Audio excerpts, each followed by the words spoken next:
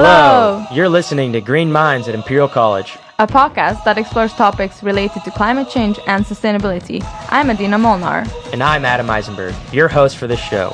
We're two master's students at Imperial College Business School in London.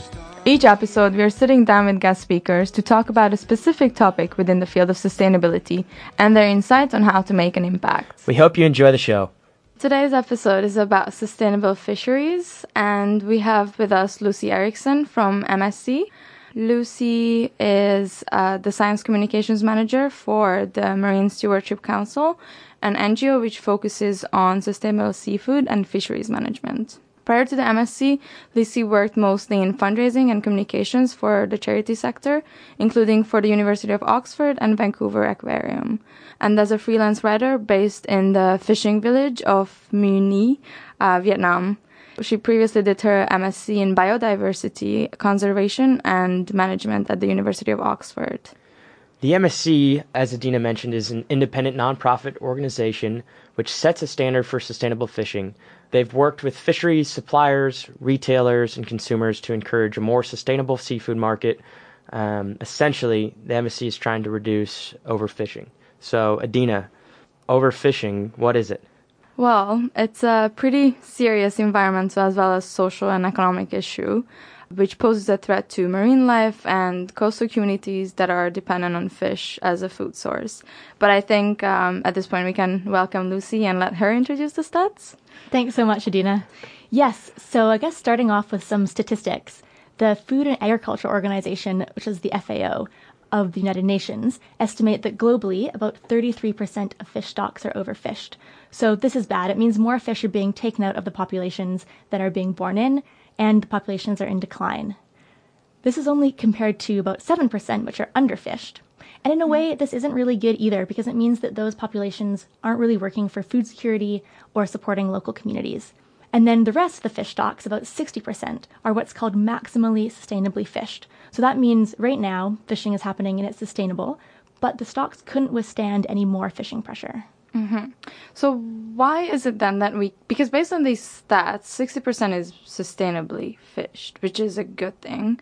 So why is it that we keep hearing like 80-90% of the fish stock is exploited and there's a huge overfishing problem? Why is that? That's a great question. So the FAO previously, instead of calling the 60% maximally sustainably fished, it was referred to as fully exploited stocks. And I think there's been some confusion historically that fully exploited is the same as overexploited. Mm-hmm. So when you take that 60% fully exploited plus 30% overexploited, you get 90%. And so it's easy to conflate those two together. Okay. So it's a huge misconception, basically. It's a big misconception, and I'm glad we had the chance to clear it up right off the bat. Yeah. So we're currently losing species as an entire ecosystem. For some communities, particularly in coastal areas and developing countries, fish and seafood are staples. So can you walk us through a little bit kind of the developed versus the developing world in terms of these statistics? Yeah, absolutely. So the FAO every year or every 2 years releases a report called the State of the World's Fisheries. And this year it had some really interesting stats. So basically, fighting overfishing is working, and we are making progress. It's part of the reason why I love working in fisheries, that you can actually fix things and solve problems. And so particularly in the developed world, in countries like the US, overfished stocks have dropped. In fact, in the US, they're at their lowest ever proportion of overfished stocks, which is awesome. And it's the same in Australia, and this is really exciting. But on the other hand, in the global south or the developing world, fish stocks are being overexploited, and more fish is coming out of this region, and there isn't the same scrutiny on fishing there, and so you're seeing a decline in fish stocks in these parts of the world, and it's really important that the global community start focusing our attention there. Mm-hmm. So basically it's working well in the developed countries, but really not that great in the global south. Definitely. Do you think there's been enough attention given to this issue already? Or are organizations realizing that there's a big divide? Oh, absolutely. And I think there's a lot of NGOs focusing their attention now in regions around the equator, and especially countries like Indonesia, where there's a huge amount of fishing is going on. And it's both within Indonesia and international. So I think it's definitely on people's minds. And MSC is also thinking more and more about how can we be working in these regions, capacity building, and helping them on the pathway to sustainability. So also, is this a matter of like monetary, like the more developed world? Like obviously Iceland has the resources to do it, whereas some of these countries don't. So it's a lot of it is just getting funding. Is that one of the biggest roadblocks, or is it education? And then well, there are so many many challenges. Yeah. But yeah, definitely funding is a big part. Another is just time. You know, it takes a long time for a fishery to change over all of its habits, all of its boats, maybe all of its nets, and get to the point where all of its practices are sustainable. Yeah, I mean, I could go on for a long time about the individual challenges. So moving on from that, something fascinating that you previously said to me was, whether pescatarian diet or the vegan diet is better for the environment. So can you tell us more about which one is preferred? Yes. So first of all, it's always a personal choice. And if your personal choice is to go vegan, that's absolutely fantastic as well. But one study that came out this summer that I found so interesting was by Dr. Ray Hilborn at the University of Washington. And he was looking at the carbon footprint and the environmental impact of all different types of foods. And what he found is that eating certain types of fish is actually better for the environment than a pure vegetarian or even vegan diet. Wow. What is it? Is it certain fish or certain seafood? Because I know, for example, that mussels are really good actually for the environment. And I thought that was quite surprising. Absolutely. Yes. So mussels are really easy to grow because when mussels spawn, the baby mussels, I don't know, they float through the water column and they just attach to whatever they can. And then they filter their own food out of the ocean. They actually clean the ocean. And then when you take them out to eat them, there's really no impact there. So they're a great choice. Another good choice for environmental benefits of fish would be something that's a small fish that grows really fast and that lives in the middle of the water column. So when you go to catch them, you can fish really clean. So the net just surrounds that ball of fish and gets pulled off. Okay. And so something that I think is really interesting and people don't really realize is that the McDonald's filet of fish is sustainable. Oh, really? Okay. And if you get one in the UK, you'll see the MSC Bluefish sticker or logo on the filet of fish here. And they've been sustainable for about a decade. That's very cool. Okay, that's I had no clue about that. Yeah. And that's because they're going for a certain type of whitefish, which is small, lives in the middle of the water column, and so it can be fished really sustainably. Okay, great. Yeah, that's really cool. What are some? Those are obviously like the good guys of the environmental impact. What are some costs associated with fishing as well? Okay, so one species that has a bigger carbon footprint is lobster. Okay. You just have to travel further to catch them, and that's why they're kind of a luxury food anyway. But the MSC, our ethos is that every fishery should be evaluated on its own merits. So we're saying, what is the environmental impact of this fishery on the fish stock, on the surrounding ecosystem, and on the way the fishery is managed? Is that sustainable? And you look at these things on a case-by-case basis. So we would never say, like, don't eat lobster, it's always bad. Right. Or always eat mussels, they're always good. What we say instead is look for the blue fish logo, and then you know that this fishery has undergone a long process of assessment for its sustainability. Okay. And just in general, with fish farming, what is the environmental problem with it right now? So fish farming, for the first time recently, surpassed wild capture for producing more tons of fish in the world.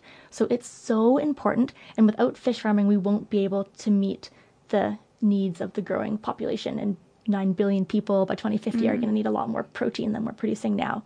So fish farming is definitely part of the solution. But it was kind of a runaway industry. So when it first came into play, there wasn't a lot of regulation. There's a lot of fish farms growing all over the world without very much scrutiny or thinking about sustainability. So only a few years ago, the MSC's sister program, which is the Aquaculture Stewardship Council, started, and they're certifying sustainable fish farms, which is great. But they're only just starting, and so there's a lot of fish farms out there that won't have had any environmental scrutiny on them. So while it's definitely part of the solution, it's a lot more difficult to know if a fish farm is doing well, but they can be. They can be really sustainable too. Okay. And does it just have to be fish? Can you grow other things underwater? Yes, absolutely. So seaweed, I think, is so exciting. It's like the future of sustainable fishing. There's about 1 million tons of seaweed harvested every year from the wild. Wow. And there's something like 79 tons of seaweed farmed. Or, sorry, 79 million tons. Wow. So there's a huge amount of seaweed, and about 80% of that is going to human consumption. So we don't eat a lot of seaweed in this country, although you might find seaweed in like your toothpaste or your beauty cream as an ingredient and additive. But in other parts of the world, they eat a lot of seaweed. There's a lot of micronutrients in seaweed, and it can be really sustainable. So I think you should watch this space for sustainable seaweed for sure. I've seen it in the local grocery store at home in these little packets, and they're delicious. So I'm on board. I'm also on board. So talking a little bit about the current state of the fishing industry more generally, how does modern commercial fishing happen around the world? I know there are large-scale, small-scale companies and organizations doing fishing. So can you tell us more about that? Yes. So one thing I did not realize before I started working for the MSC is the huge scale of fishing. Fish is actually the most traded food commodity in the world. So the most traded? Yes. So that's more than cocoa or coffee or even rice. Yeah, I would have thought like rice or grains. For sure, yeah. I would have said rice. Fish, that's crazy. Is it seafood in general or fish? Seafood in general, so shellfish, fish, yeah. Wow. So like how concentrated is the market? Is it big corporations, small businesses? What's kind of like the spread on that? Do you have an idea? So globally, about 90% of the people who work in the fishing industry are working in small-scale fisheries.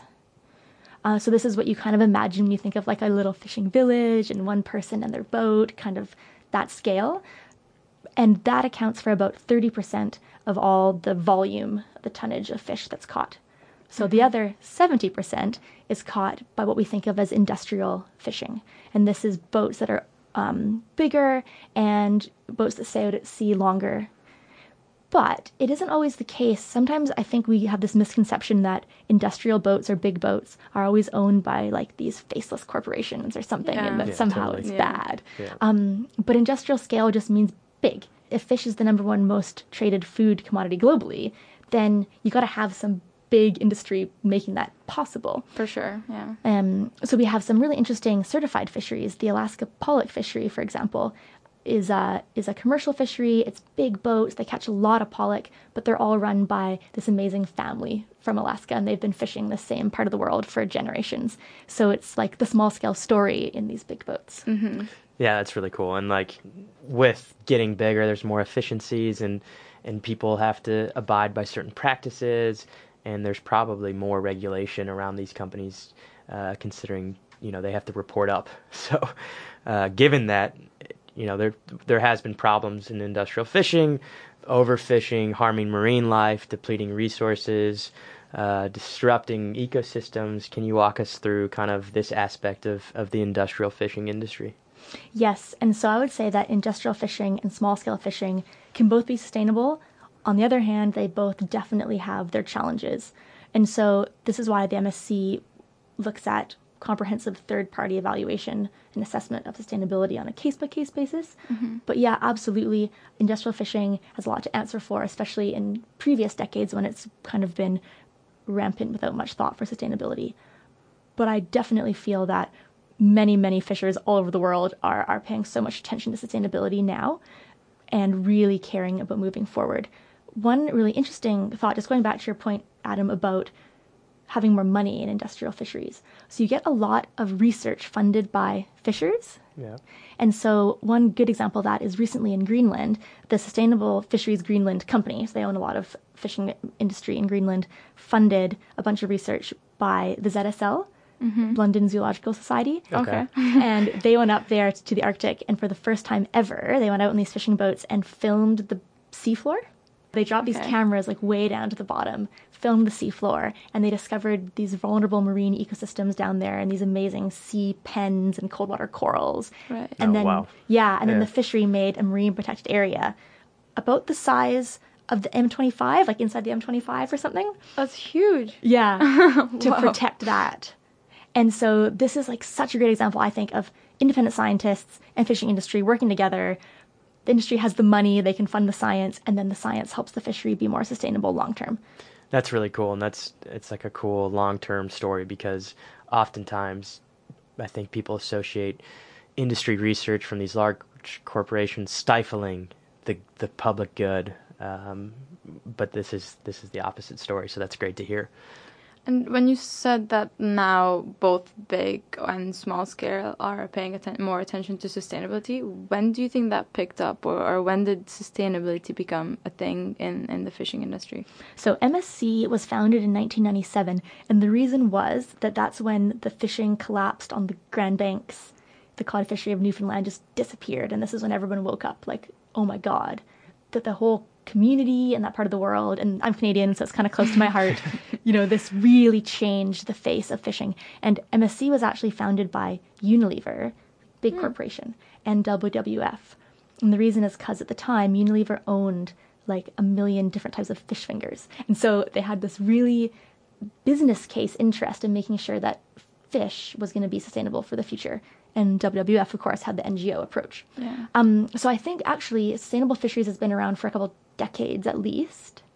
But I would say in the past kind of year, 18 months, especially after Blue Planet, Yeah, for sure. it's really picking up in the public attention. And SDG 14, which is the Sustainable Development Goal on life underwater, is just getting more and more attention. So it definitely feels like there's a kind of exciting Momentum, yeah. zeitgeist for sustainable fishing now. Sounds like MSC really is on the front of this right now, the movement, and even from the beginning, they were. I don't know how long have you been with MSC actually? For 2 years. But I actually applied 3 times. So, yeah, because I've always wanted to work for them. I think it's such a good, pragmatic organization. Very cool. I've heard a saying that says the third time's the charm. Totally. Just going back a little bit more, comparing large and small scale fisheries. So I've heard of a small scale fishing method. It's called blast fishing, which basically just means like throwing a grenade in the water and killing a bunch of the ecosystem and obviously the fish as well. So what is actually more harmful, the unsustainable large scale or small practices like that? Oh, thank you for this question. I think it's really good because it helps clear up these misconceptions that either small is always good or big is always bad. Yeah.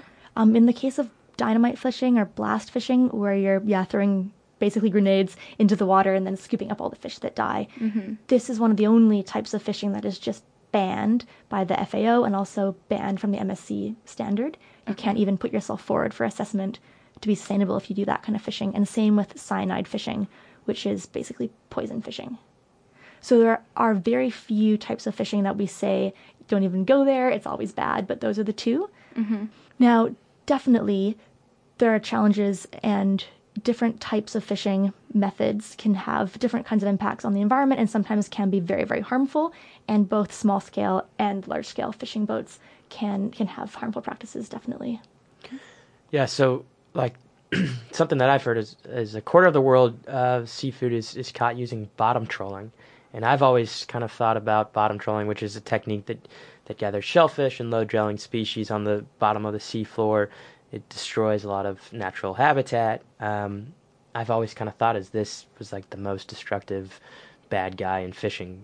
Is that true? And or is it kind of, I mean, if a quarter of the world's seafood is being caught in this method, and it's potentially that destructive, what's the story on that? Yeah, great question. What is the story on bottom trawling? Yeah. So about half of the MSC's fisheries that are certified sustainable are bottom trawling. And the reason this is possible is, going back to this idea that you have to evaluate a fishery on its impacts. So bottom trawling, first of all, there's lots of different types of bottom trawlers. And so different types of nets will actually penetrate the bottom of the ocean floor to a different degree. So otter trawls, for example, penetrate like 0.4 centimeters. Okay. So not very far down. Other types might penetrate like 16 centimeters down. So you can imagine that scooping up a lot more, causing a lot more long-term damage. So that's one way. So the other thing is that the seafloor itself has a varying amount of resilience to being trawled.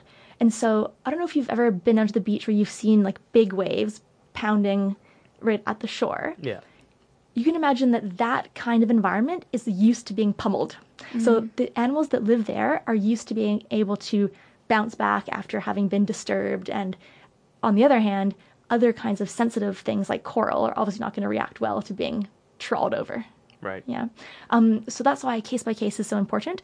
And you can definitely think about bottom trawling in parts of the world for species that are much more able to recover, and also in ecosystems that can recover better as well. And then there's lots of things you can do to minimize your impact of bottom trawling. So there's a really cool project going on in South Africa between, again, a certified fishery and the local scientists from the university. And they've taken a chunk of the ocean floor where this fishery is bottom trawling, and they've closed off every other strip. And so every other strip is being trawled, every other strip is just being left. And so you can see what happens to the species in each of those strips. And I think this is the first ever example of that kind of counterfactual research showing what happens when an area is or isn't trawled raised side by side. Yeah. Do you know what they found, or are there findings already? So it's ongoing. Okay. And I think findings, I saw like some preliminary stuff presented at a conference this summer. So I would have thought maybe in the next year or so we'd have more answers. Yeah, Sweet. we'll have to watch out for that. That's a very local way of monitoring the environmental impact. I feel like a lot of the times in the field of sustainability, that's something that we can't really measure locally. But that sounds really good. It's cool, right? Yeah. Thanks for telling us about that. No problem. And bottom trawling also, you can do a lot of different spatial management. So you could say, okay, we're going to bottom trawl in this part of the ocean. However, we're not going to touch any of these vulnerable ecosystems. We're not going to go into this protected area. We're not going to go over here where we know that there's coral. So you can manage your spatial footprint as well. And at the MSC, we basically say, as long as the impact you're having isn't unrepairable and the species and the ecosystem can't regenerate within a reasonable time frame, then that's okay. We're not saying no impact ever. We're saying it has to be impact that the whole ecosystem can survive and prosper afterwards, basically. Now going more to talk about sustainable fisheries. So essentially that's what sustainable fishing is, measuring the impact of fishing and the environmental effect of the methods, or Yes. How would you describe it? Yes, exactly. And so for MSC, we say sustainable fishing means leaving enough fish in the ocean, respecting the habitats, but still making sure that people who depend on fishing can maintain their livelihoods and their communities and their lifestyles.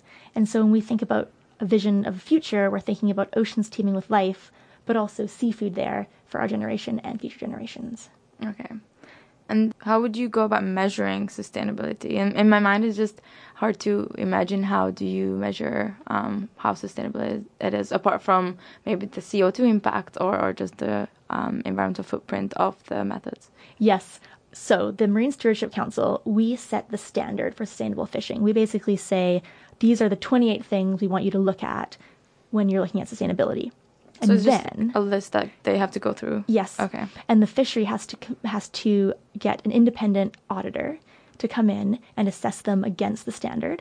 So it's like taking your car to get the MOT done, to get tested by this independent auditor, except that in the case of MSC certification, it can take about 18 months for the auditor to actually go through your entire fishing operation and make sure that you're meeting all these different criteria for sustainability. Sounds like quite a thorough process. And the nature of, I mean, maybe you can dig into this, but one kind of measure you guys do is fish stocks. So maybe like you can walk us through kind of the difficulty in measuring a fish stock in itself. Yeah, So, absolutely. And so in a nutshell, it seems simple because you think, okay, your fish stock's going to be healthy as long as you aren't taking out more fish than are being born in. This is like the very basic sustainability of fish stocks principles. However, how do you know? How do you know how many fish are there? There's a really good quote, I think, which is that counting fish is just like counting trees, except the trees move around and they're invisible. So you end up with a case where you really need some really good fishery scientists with very good statistical knowledge to be able to estimate and use models to figure out how big your fish population actually is and what the impact of your fishing is on it. So that's a big part of the standard. We call it our Principle 1, Sustainable Fish Stocks. But the MSC standard also covers environmental impacts. That's our Principle 2. And this is things like, what is the impact of the fishery on the habitat surrounding the fishery? What's its impact on other species? What's its impact on endangered species? And thirdly, the Principle 3 is management. So this is all about how is the fishery managed. If it turns out that there are less fish than everyone thought there were going to be, how do you make sure everybody stops fishing? Those kind of questions. And so how long would that take for a company or an organization to know that they've overfished and to reach out? Like, is that within the 18-month period, or is it a couple of years? I'm just curious on timing. So every year, a certified fishery has to go through another audit, a surveillance audit. And if there's been any new information that has come in that shows that actually the stocks aren't as healthy as they thought, or there's been new impact, then that should come up in the audit, and they would either have to change, improve, or possibly be suspended from the program. Okay, so it's a yearly thing. Yearly flag. And then in terms of like technology that helps kind of measure these things, I know like huge technologies for the industry were GPS, kind of boat size, large fleets, sonar, which have all been blessings and a curse for the industry. What are some emerging technologies? There are some really cool emerging technologies. I'm going to talk about two. So one is artificial intelligence and counting fish. So a lot of fishing boats will have observers on deck, and the observers are people who go out with the fishing boat and see that the fishing boat is following the rules, isn't catching species it's not supposed to, that kind of thing. So you could potentially replace human observers with cameras and then get an AI system just to count the fish automatically off the camera footage. That's so cool. So cool. Yeah. So that's one. Secondly, there's a really cool organization called Global Fishing Watch. They're actually started by Leonardo DiCaprio. And what they do is they use the GPS systems that most fishing boats have to have, most fishing boats over a certain length at least have to have for safety purposes, but they use that to monitor where fishing boats are going, and they've managed to get so much data that you can see on their maps online, which I definitely encourage you to check out. You can see all the fishing boats in the world moving around, you can see where they've been fishing. Is that in real time then? I don't know if it's in real time, like that you could see it in real time, but I think information gets sent to a satellite like on a span of hours, and then it comes back down. Pretty impressive. Yeah. Mm-hmm. Yeah, so it's really easy to track. Really easy to where track. It's happening. The map, you got AI popping up in fisheries, as it is in, seems like every industry, everywhere, which basically. is cool. And then the dashboard, the world dashboard of where all the boats are at, which is pretty sweet that you can have that large scale of tracking. So, and that tracks any fishery, or? So currently, it's for big boats. Okay. So small scale boats, I think under 12 meters, don't have to have this kind of technology on board, which kind of makes sense. You can imagine a really small fishing boat off the coast of India or Namibia or something, and it's just one person in their little sailboat. You wouldn't expect them to have this kind of technology on board necessarily. Right. So this is, I guess, going right back to the beginning. Sustainable fishing in the developed world, you can imagine every boat has a camera maybe in the future, and every boat has this tracking system. But can we really roll that out across hundreds of thousands of individual boats all over the developing world? It doesn't seem realistic, but there must be some way that we can make it work. So that's definitely a challenge for everybody for the future. Right. And that's definitely something that the developed world and organizations have to help fisheries in the developing countries help them do. And then just talking more about sustainable fishing in the industry. I know we touched on this in the beginning, and you said 60% of fisheries are actually sustainable. So what is the trend in do you see a lot more fisheries becoming sustainable in the future? What's the trend? I hope and I really believe that we can see more fisheries becoming sustainable in future. Absolutely. I think it's an achievable goal for sure. I think it's going to be hard because, as we touched on before, in the developed world, there was a lot of low-hanging fruit, fisheries that were already performing really well and just needed, for example, the MSC to recognize them for that. In the developing world, there's a lot of fisheries which are a long way away. And so that capacity building and pathway to sustainability is likely to take a long time. On the other hand, that's okay. And moving towards sustainability is still better than not moving towards it. And I think a lot of it is, as in other industries, is going to come from the consumer. And if they see that consumers want sustainable, or they want to know where their fish come from and they want it to be sustainably sourced, then that's going to incentivize large-scale industry players to become certified. And touching on the certification, so you guys, the MSC, what you do is you certify fisheries. How does the MSC work? A bit more in detail. So the MSC sets the standard for sustainability, and we actually don't certify the fisheries. That's the independent auditors that have to go into the fishery and do the whole 18-month process. But we work in that space, definitely. So we're a standard setter, I guess is our technical term. So anyway, fisheries that meet the sustainability standard become certified, and then we hope retailers and restaurants choose to sell that product. Once a fishery is MSC certified, if it wants its product at the end to be sold with the blue fish label, every single step in the supply chain has to be certified as well. So whenever the fish is moving from a buyer to a fish market, to a processor, to a packager, and then sent to a store, every step certified. That's really important. We have our own standard for what's called our chain of custody side of things. And it's important because fish fraud is a huge problem globally. It's estimated something like 30% of fish is mislabeled. Really? Yeah. Yeah, I've heard a lot of problems with fish fraud, and you're not actually getting potentially served what you order. So we think traceability is so important. And one example is a lot of fish and chips, even in the UK, is actually made with shark. With shark? With dogfish, which is a type of shark, but it looks and kind of tastes really similar to an average white fish. So you might not know that that's what you're getting if it's not traceable and labeled. In those cases, the restaurants surely know what they're getting, or is it just the end customer? If I walk into a restaurant, are they gonna know that it's mislabeled, or do you think are they misguided as well? I think I wouldn't want to point a finger and say any part of the supply chain is more likely to have fraud than others. But imagine you go into a fish and chip shop and it just says fish of the day. Yeah. Or catch of the day. And it doesn't have any information. You might not bother to ask. They might not know. It might be deliberate. It might just be accidental. But for whatever reason, the information just isn't there. So this is something that is a lot more common than everyone realizes, I think. So that is would be more on the retailer sides that wouldn't even fall underneath your standards. Well, it would if the different people along the chain have signed up to the MSC's chain of custody standard. Gotcha. Okay. Yeah. So my bad on that. So how many fisheries are MSC certified, and is this number growing over the next couple of years? Do you guys see a huge uptick in this? So around 400 fisheries are certified, and it amounts to almost 13% of all catch globally.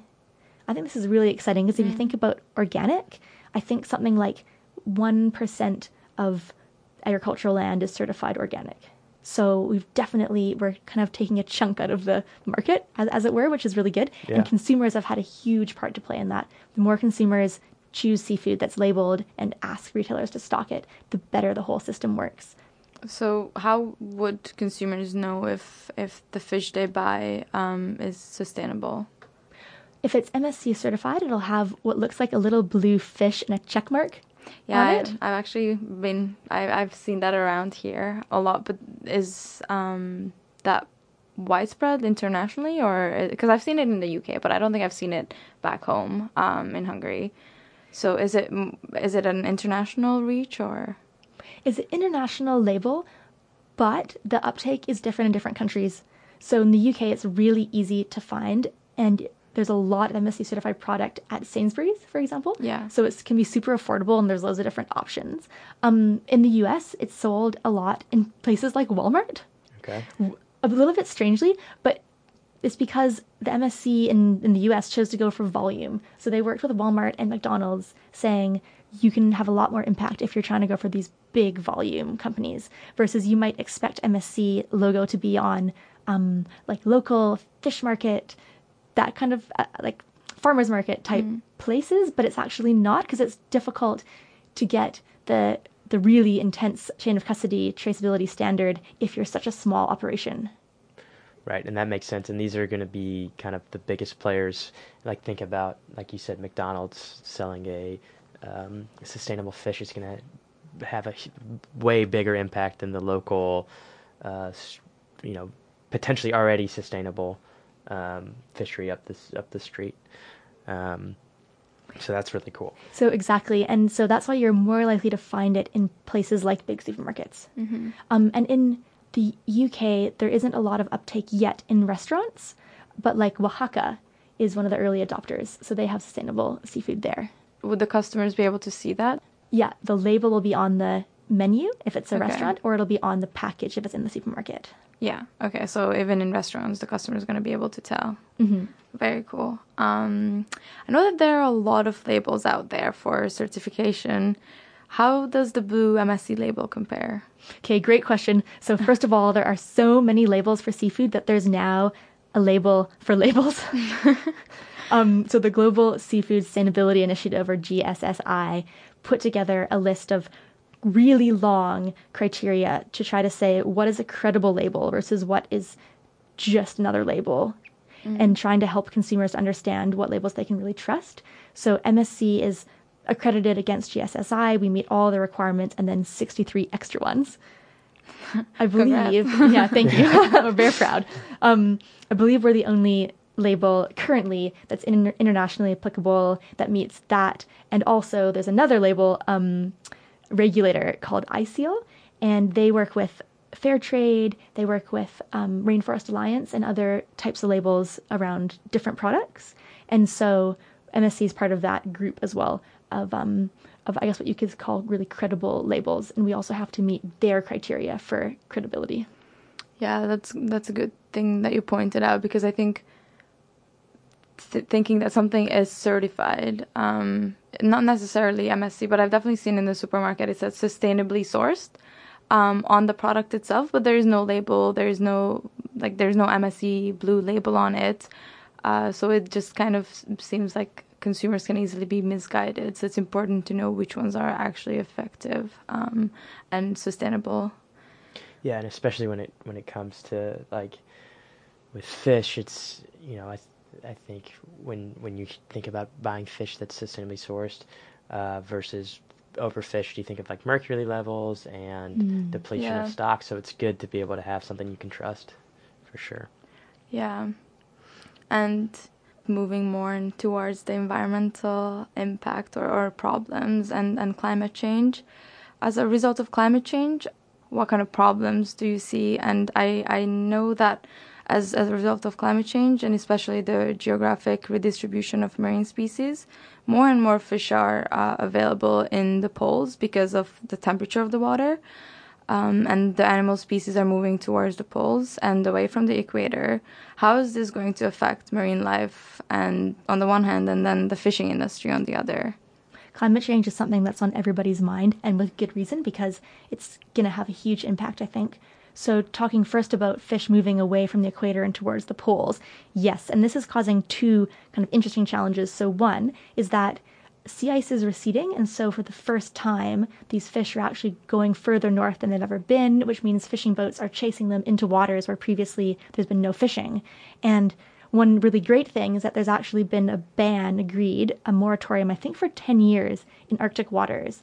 So no fishing boats can go in until scientists have the chance to get in there first and try to map out the seafloor, find the vulnerable areas, figure out what's going on up there. That is like a big win for conservation.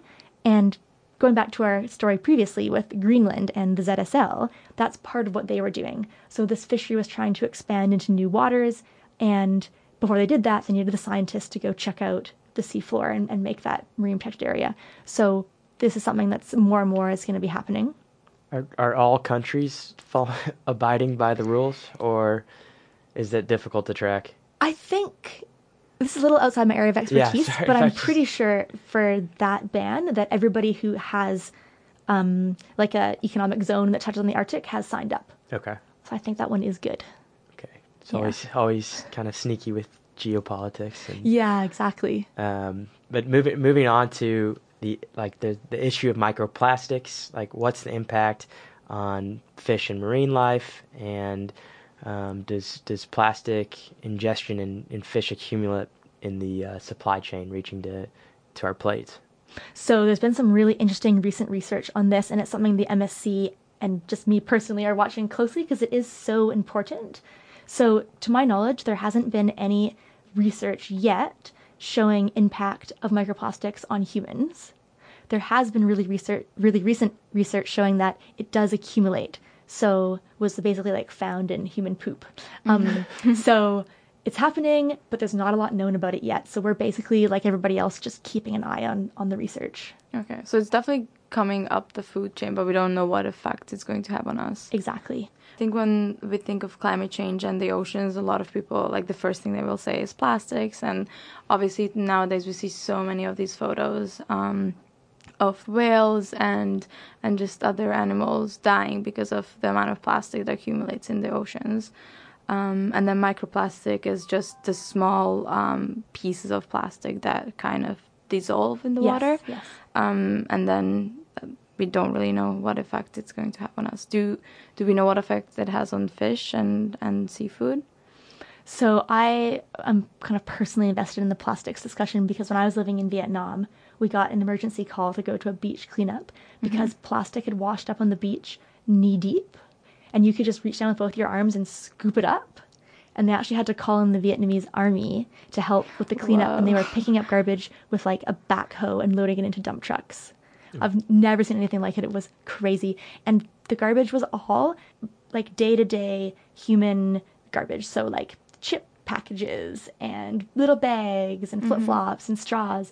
Not what you might think like big industrial packaging. No, it was just like what you might throw out at the end of a day. So I found that really shocking, and it's definitely having impact on fish species. And there's so many of these sad stories about especially marine mammals ingesting so much plastic. So the plastics problem is super pertinent. The MSC doesn't directly deal with plastic, but there's a lot of great NGOs that do, so we fully support these efforts. And I guess our thing is to say plastic is big and plastic is so in the public consciousness right now, so that's really great. But let's not forget there's other problems as well, so we have to solve overfishing alongside plastic, and solving plastic won't solve overfishing, so this is how we say, okay, well, we're going to keep going on the overfishing problem parallel to the plastic problem. Right, which makes sense. You can't tackle everything, and given plastics are the plastics you were talking about are consumer everyday plastics rather than necessarily like huge industrial fishing nets, which I think I read a stat. I'm not going to quote it correctly, but there's the ocean in the South Pacific is where most of the fishing nets accumulate. Yes, and a lot of it's caused by like Chinese fishing boats kind of just chopping off their nets because they don't want to reach a certain weight limit. So that was just another point on plastics, but not necessarily within your guys' scope.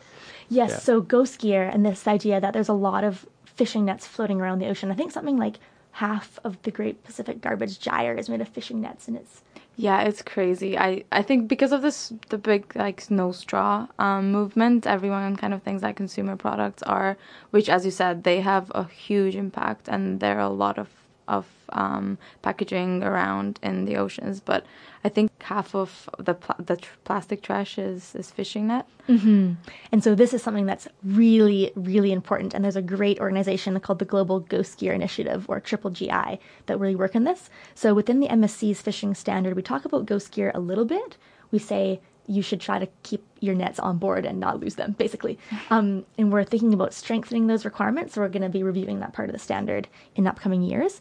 But ghost gear is, such a big deal. So ghost gear is when a net gets, for whatever reason, it could be an accident. It could just get swept overboard during a storm, or it could break off. It could get old. or it could be deliberately dumped, and the net just lives on forever, especially if it's made of plastic, potentially entangling fish, marine mammals, turtles for the rest of time. Yeah. So it's definitely a big deal, and it's where fishing and plastics really, really overlap. So we really support GGGI and working with fishers to try to figure out how they can decrease the amount of fishing nets that get lost. So most of it just gets lost, or I was wondering about that. Why is it that there's so much fishing net in the ocean, but then it seems it's mostly just due to incidents and error? Yeah, I think so. And I mean, I think fishing nets, before people really understood the long-term impacts, were just dumped sometimes too, like they got old or broken or whatever. So that could happen. You can imagine a scenario where if you're a small fishing boat and you catch too much fish, the fish could actually pull you down or capsize your boat. So you need to cut the net so that you can basically save the boat. Right. But that net would be lost. So there's so many different ways that it could happen. Do you know of any initiatives that maybe use other materials than plastic for fishing nets, or because this seems like an emerging market, or it could be using different materials? Yes, so there's definitely looking into using some kind of biodegradable material, something like this. On the other hand, plastic was actually a really good thing when fishing nets were first being made of plastic because it's a lot lighter and it floats through the water. So going back to bottom trawling, if you switch your net to a plastic net that's made of really good, really light, but very durable plastic, you can have a lot less impact on the bottom. Your net's a lot lighter, so when you're pulling it, you're not spending as much fuel. So plastic was a really good thing. And so it might not be the case of replacing all plastic nets with biodegradable nets, but maybe also tagging them so you can actually go find them after they get lost, potentially, or trying to have different features so that you don't lose them in the first place.